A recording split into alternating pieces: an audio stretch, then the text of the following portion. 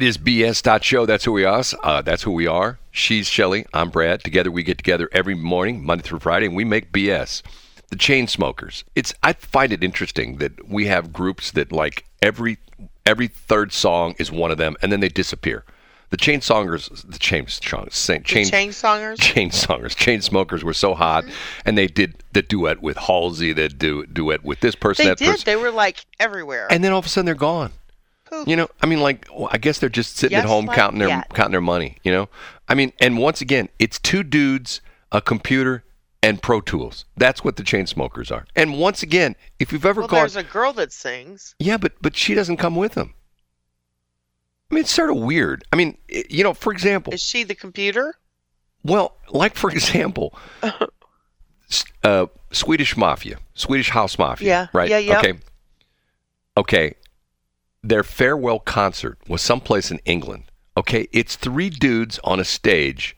They play no instruments. They're standing behind, like, turntables. Three dudes on a stage. That's who Swedish House Mafia is. Literally, that's what they're doing. And they had like 20,000 people show up for the concert. Okay? Would you go watch somebody spin records for, you know, like that? And by the way, you know who's coming to town to spin records for a party at the Mardi Gras? David Guetta. No. You'll never guess. Who? I'll give you his DJ name. DJ Diesel. You know who that is? No. Shaquille O'Neal. Really? Shaq is a DJ. How fun is that? Shaq is a DJ. You know, he just comes across as a good human. Well, you ever heard his story talking about Nike? I think it was Nike. This is a true story. He tells the story about how, I'm pretty sure this is, I see if I can find the story. I'll send it to you. It's a video clip of him. He had one of the shoe sponsorships for Nike, okay?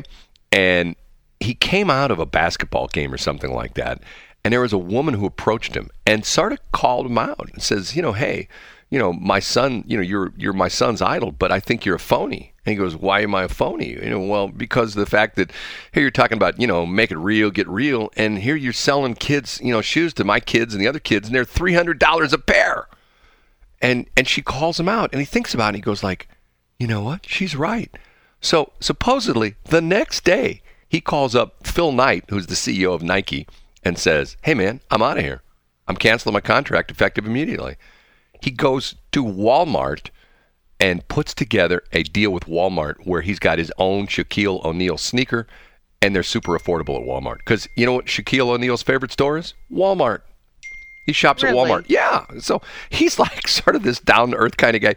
He tells the story about how it's pretty funny about how he made this deal when he went into the NBA, because, you know, you hear all these stories about the NBA and the NFL players, and to a certain extent, even some of the Major League Baseball players. It's not as much with the MLB because most of the contracts in baseball are guaranteed, whereas in hockey, or excuse me, in basketball and football, they're not necessarily guaranteed. You hear somebody who's like, they're getting $20 million. They may get $1 million out of that because there's all sorts of contingencies on.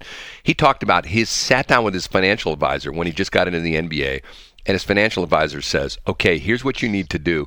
You need to take every check you get from the NBA and save it and live off your per diem.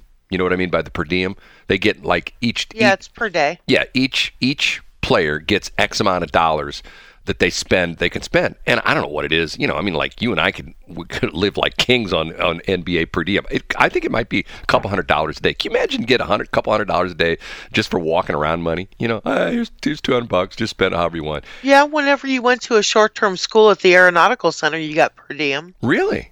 Uh-huh. How much? I can't remember. So this is when you were this is when you were Oklahoma City? Yep. Wow. So you got a per diem. Anyway, yeah, if it was a short-term school. That's the Shaq story. So and supposedly it's sold out. It's some event involving Mardi Gras. I don't know where it's at, someplace down in Soulard, but it's DJ Diesel, who is Shaquille O'Neal.